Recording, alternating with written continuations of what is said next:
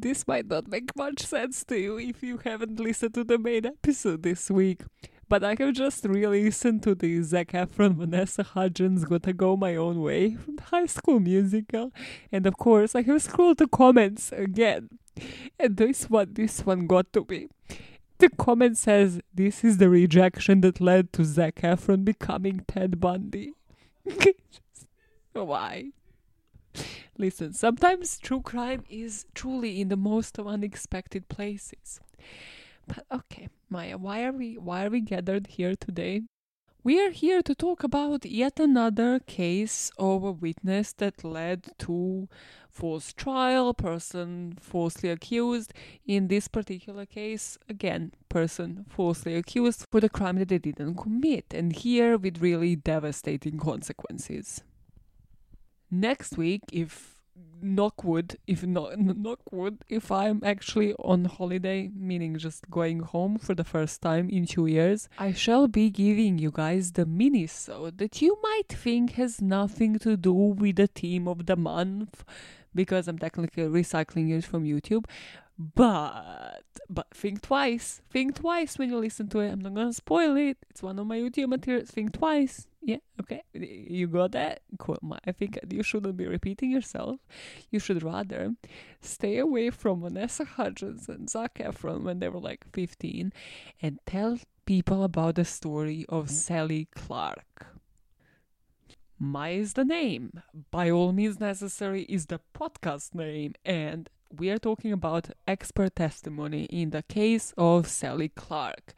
This is really one of those lesser known cases from the UK that fascinates me. It fascinates me, first of all, how it is this lesser known when it is a case about death of 2 children that they have at first suspected was as a result of their mom's negligence. But also why I'm surprised that this is so undercovered is because of the expert testimony. It is because of the lack of consequences that were there as the aftermath of this case. So let me tell you all about it. It all starts in December 1996 when Sally Clark was home alone with one of her children. Christopher was only 2 years old, and sometime during this night, Sally would find him in the cot unresponsive, so she decided, of course, logically to ring the ambulance. Once the ambulance made it to the scene, they attempted to resuscitate the baby, but they had to pronounce Christopher dead. And the post-mortem would suggest that he died of natural causes, and possibly of a respiratory infection. Now, this story would have stopped here if it wasn't for 2 years later, in January of 1998, that Sally was yet again home alone when she realized her second child, Harry, who was only 2 months old, wasn't breathing. So yet again, Sally rings the ambulance and they figure out that this happened under almost identical circumstances. The post-mortem report here, though, is going to describe the signs of recent bleeding from the back of Harry's eyes and the bleeding in his spinal cord area. And now the police will be called because the bodies of both kids were examined by the same pathologist. Sally would end up being arrested, but aside from 2 dead children of hers that have died when they were only under her supervision, there was no other evidence suggesting murder. So let's talk a bit about Sally before we go to speaking about her trial. Sally was born in Wiltshire to her father, who was a police officer, and a mom who was a hairdresser at the time. She studied geography, but then when she met her husband Steve in 1990 and they got married, she actually left her job at the City of London to train in the same profession, to become a solicitor herself. She finished her degree, she trained at a law firm, and then in 1994 she would move with her husband to join this law firm in Manchester. Christopher, their first son, would be born in 1996, and the court documents would later go on to describe him as a healthy baby. The historical documents would also show that Sally suffered with postnatal depression and that she would receive counseling for it. But this counseling would be over by the time her second son Harry was born in 1997. On both occasions, Sally was the one at home with them, and there would be some evidence of trauma, as if showing that somebody was attempting to resuscitate them. So this case now, because she was arrested, goes to trial to Chester Crown Court. The argument presented by Sally's defense team would be that both children died of sudden infant death syndrome, or SIDS. Now, because SIDS freaks me out and I don't completely understand it, and apparently neither really does the internet, I went down a rabbit hole. So let me tell you a bit about SIDS.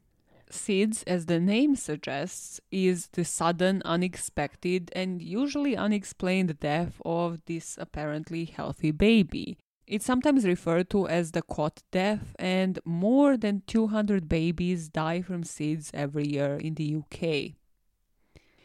It usually happens during the first 6 months of baby's life, and infants who were born prematurely or are at a low birth weight are at greater risk. And here Harry matches this description, because Harry was actually 3 weeks premature. SIDS is somehow, according to probably studies in these deaths, also more common in baby boys. And usually it happens when the baby is asleep, but sometimes it can happen when they were awake too. The only ways to reduce the risk of SIDS, because you can't even fully really prevent it, is not smoking when you're pregnant or after the child is born, and also placing the baby on the back when you're placing them in the cot so that they're not on their stomach.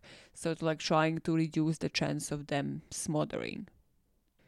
So environmental stresses that contribute to SIDS can be the smoke of cigarettes, can be getting tangled in the bedding, or certain minor illnesses like obstruction of breathing. Also, NHS website try to explain that you shouldn't be co-sleeping, like sleeping with your baby on the same bed or sofa or chair, because there is correlation between that and SIDS. They basically can't really explain it. They can just tell us like how to try to prevent it. And also, what I find strange is that this article that I read on the NHS website is from 2018. And apparently, at least this article, NHS pages, according to this, are reviewed every 3 years, because it's supposed to be reviewed on the same month in 2021. That just struck me as scary as shit. Like, why are we not reviewing them more often? Like, is there nothing that we could have concluded in the past 3 years when it comes to SIDS that we already have like no information about now in 2021? It's just scary, and usually whoever is with a baby, whichever parent it is, will end up being blamed for it. The prosecution team will call 3 particular experts to the stand, and with the medical evidence available, all 3 of them would say that both baby deaths were caused deliberately, either by shaking them or smothering them. Their first witness would be this Professor Green. And his problem was that his opinion would change during this trial. Now, this isn't necessarily a reason for concern if new evidence is uncovered, let's say. A change of opinion can also occur if the initial testing was done poorly, or if the expert themselves consider that their initial evaluation was shit. Professor Green would take the stand, and he would say originally that he agrees with other pathologists on the case that both babies died from retinal injury, and this was due to the baby being shaken. But then he would end up meeting with a retinal expert, and then he considered this alternative opinion and said that this retinal damage was actually caused post-mortem. After this, he would completely say that he wants the previous statement disregarded, he wants it recanted, and at the same time, he gave a different possibility, an alternative opinion, if you wish, that smothering was indeed a cause of death in this case. As I mentioned, you need some evidence to support this change of opinion. You can't just be winging it and playing with person's life, because then that calls into question your competency as a witness. And this person just went from shaking to retinal damage to smothering within like a couple of years, like as if nothing has happened. The second source of error was this person called Dr. Williams. This guy at autopsy performed some microbiological tests on Harry's blood, the body tissue, and the spinal fluid. This Dr. Williams, this dude, decided to not make neither the prosecution nor the defense aware that these tests existed. Had he presented these tests to the jury, had he given them to the courts, it would have probably casted a doubt and offered an alternative explanation towards Harry's death as something else than smothering. And also, had they known this, well, that would have casted a doubt behind Christopher's death.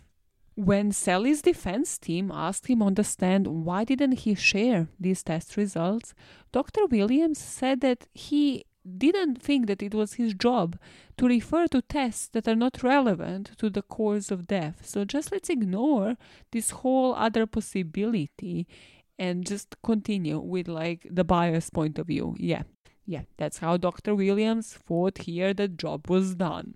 Then, as he's on the stand, this home office pathologist asks him if he by any chance withheld some bacteriology results on Clark's second baby, showing the presence of bacteria in multiple places in Harry's cerebrospinal fluid. Because if you remember, they have actually believed that Harry was bleeding from multiple places in his body. And they point out to this note that he made in his report. And they were like, so you see, there is something that you have named C and S results. Does that sound familiar? And in his response, he just didn't accept that he knew what this was about, when clearly these were the exact results that yet again he has withheld from the court. Williams also fucked up on like a third level, because he was supposed to be taking the photographic evidence of the baby's bodies, and the pictures that he took were apparently unusable. They were of such poor quality that they couldn't have even been used at court. And then there was a guy called Sir Samuel Roy Meadow. And yes, you read that right. He is a sir. And this guy was what this case is really famous for. Meadow is a retired British pediatrician. He was one of the first people over here that wrote about Munchausen by proxy. And in 1998, he would actually be knighted because of his services to child health. But his work soon became controversial. It wouldn't be Sally's case, it would be a case after that. But he also wrote this book that was called ABC of Child Abuse. And here, in the most unimaginatively titled book, I'm pretty sure that's not a word, but why would you name it that? He would write one of his most famous lines. 1 sudden infant death is a tragedy. 2 is suspicious. 3 is murder until proven otherwise. So you're not really that sure about this yourself, but you still managed to establish this as Meadow's law. He tried to establish this as a law that child protection services would use when establishing whether or not to report this to the police. It will come as no surprise to anybody that this law will eventually be discredited. Because of his expertise, because of his work in child deaths, Meadow would go on to testify in many other trials, including cot deaths, including SIDS.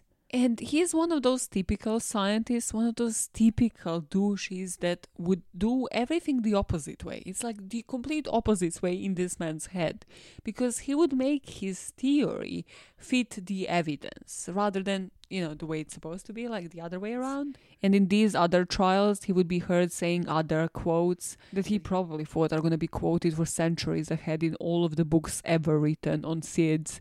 He would say there's no evidence that cot deaths runs in families, but there is plenty of evidence that child abuse does. So because he was the numbers guy, because he was so respected in this area, he was called to the stand in Sally Clark's case. And he said that when you look at the probability of 2 deaths caused by SIDS in one family, if you look at a household where none of the external factors that we spoke about, like presence of a smoker, age of a child's mother, would be present, the probability of even one death occurring would be 1 in 8,543. And if you think about a household with no external factors and 2 sudden infant deaths occurring, that would square the original figure, making this a 1 in 73 million chances. So extremely fucking rare. Now, to make this really resonate with the jury, he compared his statistic here now with you betting on a horse in a Grand National and you betting on a really shitty one. The one in the 80th place compared to the one in the first, and you betting on this shitty horse 4 years in a row and winning each time. Like, how would that be possible? What Meadow did here, because this was a bullshit statistic, because he was not a statistician in the first place, meaning that he didn't have expertise in this area that he was convincing the jury about, was committing a prosecutor's fallacy. Prosecutor's fallacy is the fallacy in statistical reasoning. This particular fallacy was the one where somebody like Meadow here would find a loophole in your logical way of thinking.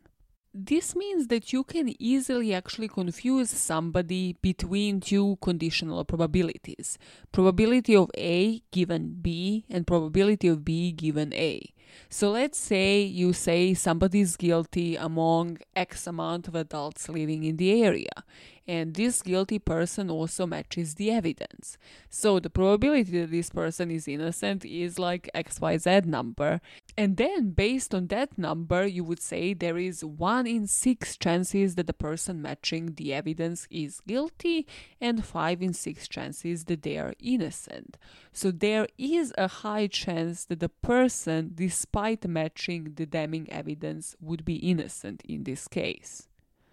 But this was unfortunately only looked after Sally Clark was convicted, and she received 2 life sentences for the crimes that she never committed. If you put everything into the picture here, she was the daughter of a police officer, she was a solicitor, somebody respected in the society, and even if she wouldn't be all of this, they still vilified her in the media, and other inmates knew what she was in for, and she would have been treated as the lowest of the low. She was a target for other inmates as soon as she entered the prison walls. Here, even if you were to believe this 1 in 73 million number, there just isn't a workaround when you try to figure out if the child actually died of natural causes or of foul play. So here the relevant expert shouldn't have been answering the questions such as what is the probability that these deaths were natural, but more, is it more likely that these deaths were natural rather than foul play was involved, rather than these deaths being deliberate. Sally's husband, though, never gave up on her. He hired this private law firm and they started appealing. And on the second appeal, in October in 2000, all of the poor work by the pathologist on this case was finally made public. All of the shitty pictures that were taken, the tests that weren't presented in trial, and finally this prosecutor's fallacy. Because of how slowly court systems work, her case would be referred back to the Court of Appeal, and her convictions were finally overturned in January 2003. And everything you really need to know about Sally, apart from that she was actually a decent human being who hasn't done this, who was completely innocent, was that at the time of her release, she said, "Today is not a victory. We are not victorious. There are no winners here. We have all lost out."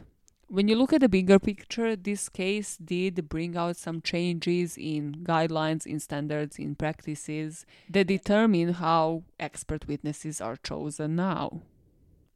Regardless of this, there are still issues when it comes to public trust in the use of expert witnesses. Some of them include the lack of structure, or rather inability to agree when to instruct and use the expert witness in trial. Because of course, if you were to hear something like Meadows' statement towards the end of the trial, it would be a lot more impactful than hearing him blabber like this at the beginning of it.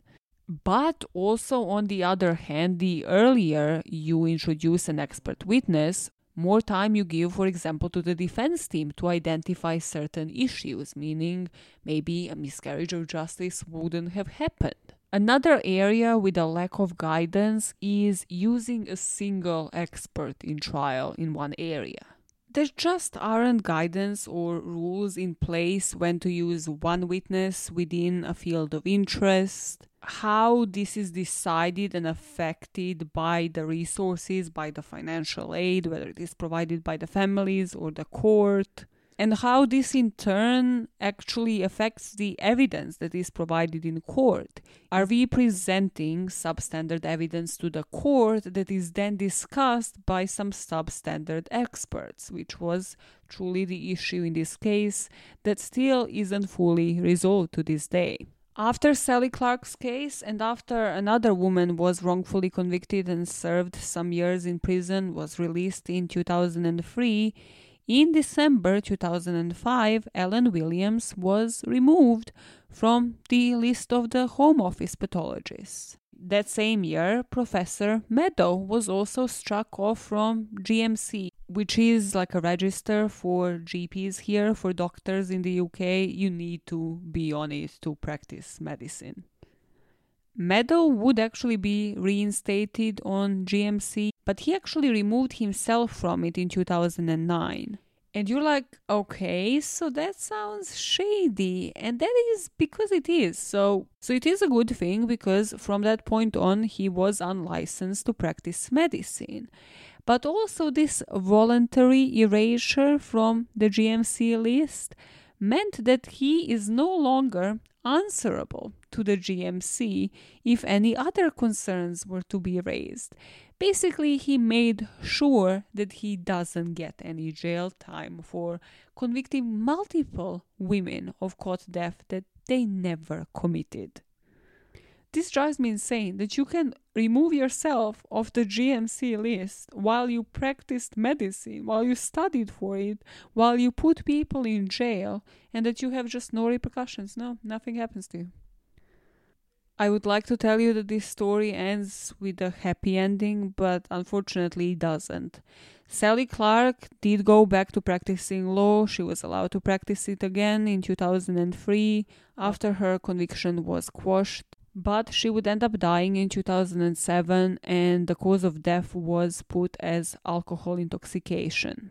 Her family would just say that she never fully recovered from the effects of this miscarriage of justice. She never fully recovered from the time that she spent in prison, being seen by the public as somebody who killed her own 2 children. That she would have good days and bad days, but that we need to see this for what it is. She lost 5 to 6 years of her life to what her friends and family see as a state-sponsored torture. And that is truly what it is, because it is allowed by our governments, it is allowed by our courts. Because if we learned anything from the topic of the minisodes for this month, truly when it comes to court, it is all about who can spin a story better. Nobody has the defendant's best interest at heart. And here, before researching these cases this month, I thought this was a uniquely American problem, where we don't necessarily care about wrongfully convicted somebody, because there's always appeals, right? Like, what's the matter of wrongfully convicted a person of killing 2 of their own children? Yeah, that's totally fine. Let's not even double think this. Let's not even think twice about who we put on the stand and how that might impact this person's life. So if there's a single note that I would like you to leave on after listening to the minisodes of this month, discussing eyewitnesses' testimonies, discussing jailhouse snitch testimonies, expert witness testimonies in trial, That is to inform yourself within this area as a potential possible juror. Question everything from the expertise of the stats that this witness is giving you on the stand, from the reasonings of why 6 people would falsely identify the same person, what might have affected that, whether that was a problem with the system, whether that was the problem with the police officers and how we conduct lineups, whether always try to see the bigger picture. And finally, and somehow most ridiculously, why a jailhouse snitch would maybe provide testimony that would put so many people in jail, like dozens of them. Always question who is benefiting out of it. Always try to see a bigger picture. And in doing so, in questioning the motives behind people's actions, you will be a better juror. And by doing that, you will also be making this world a better place. One motive at a time. And now goodbye, fuckers. It's about midnight 00.08 here, where I am recording right now. And that's a wrap for me today. Yeah, I would say so. See you next week. Bye, fuckers. I have no voice left in me.